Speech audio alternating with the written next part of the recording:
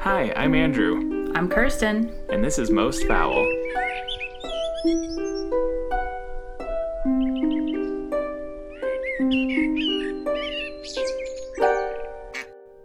Woo, another episode! Yeah. Welcome to Most Foul, everybody! Most Foul, episode 30.5. Hell yeah! Oh, yeah. I don't know, should we just skip banter and jump right into it today? Absolutely. Okay, so this week we're going a little bit back to basics, and you'll see what we mean. Today we are talking about fowl, the most fowl. And fowl are birds belonging to one of two biological orders, namely the game fowl or land fowl and the waterfowl.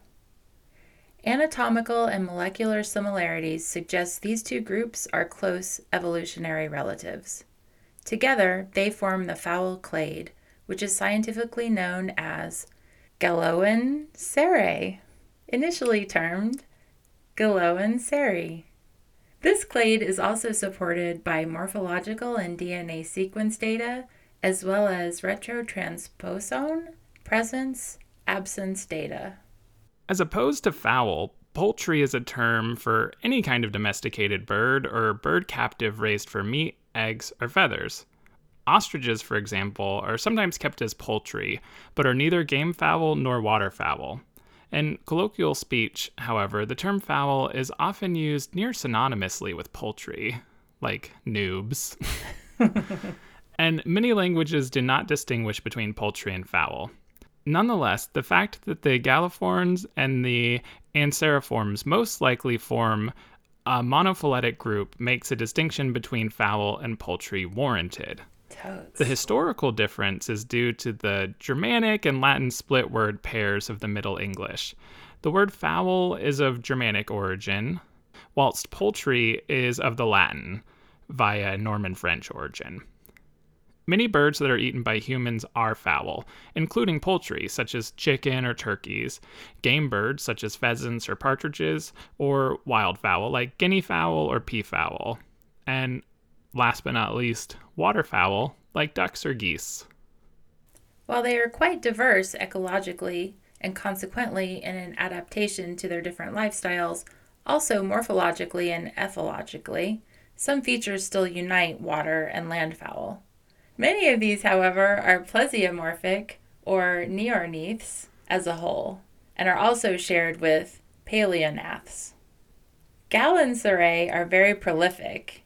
They regularly produce clutches of more than 5 or even more than 10 eggs, which is a lot for such sizable birds. By comparison, birds of prey and pigeons rarely lay more than 2 eggs. While most living birds are monogamous, at least for a breeding season, many Galoancerae are notoriously polygynous or polyandrous. The general public is probably most familiar with the polygynous habits of domestic chickens, where usually 1 or 2 roosters are kept with a whole flock of females. Hybridization is extremely frequent in the Galoancerae, and genera, not usually known to produce viable hybrids in birds, can be brought to interbreed with comparative ease. Guinea fowl have successfully produced hybrids with domestic fowl and Indian peafowl, to which they are not particularly closely related as galliforms go. This is an important factor complicating mtDNA sequence-based research on their relationships. The mallards of North America, for example, are apparently mostly derived from some males which arrived from Siberia, settled down, and mated with American black duck ancestors. Galoancerae young are remarkably precocious. Anseriform young are able to swim and dive a few hours after hatching, and the hatchlings of mound builders are fully feathered and even able to fly for prolonged distances as soon as they emerge from the nest mound. Wow. Right? Amazing. That's impressive.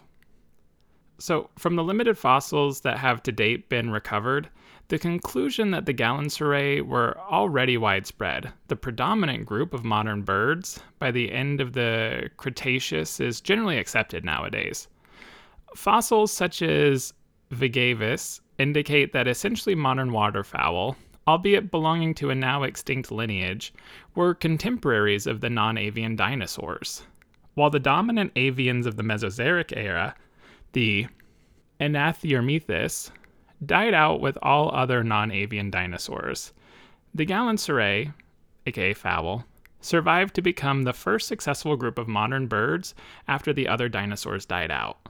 As opposed to the morphologically fairly conservative galliforms, the Anseriforms have adapted to filter feeding and are characterized by many autapomorphies related to this lifestyle. The extremely advanced feeding systems of the Anseriforms, together with similarities of their early Anseriform Presbyornis to shorebirds, had formerly prompted some scientists to ally Anseriforms with Chiradiforms instead. However, as strong support for the Galanceae has emerged in subsequent studies, the fowl clade continues to be accepted as a genuine evolutionary lineage by the vast majority of scientists. Fowl have a deep spiritual meaning and roots in ancient cultures, such as Hinduism in India and in many pagan cultures throughout the world.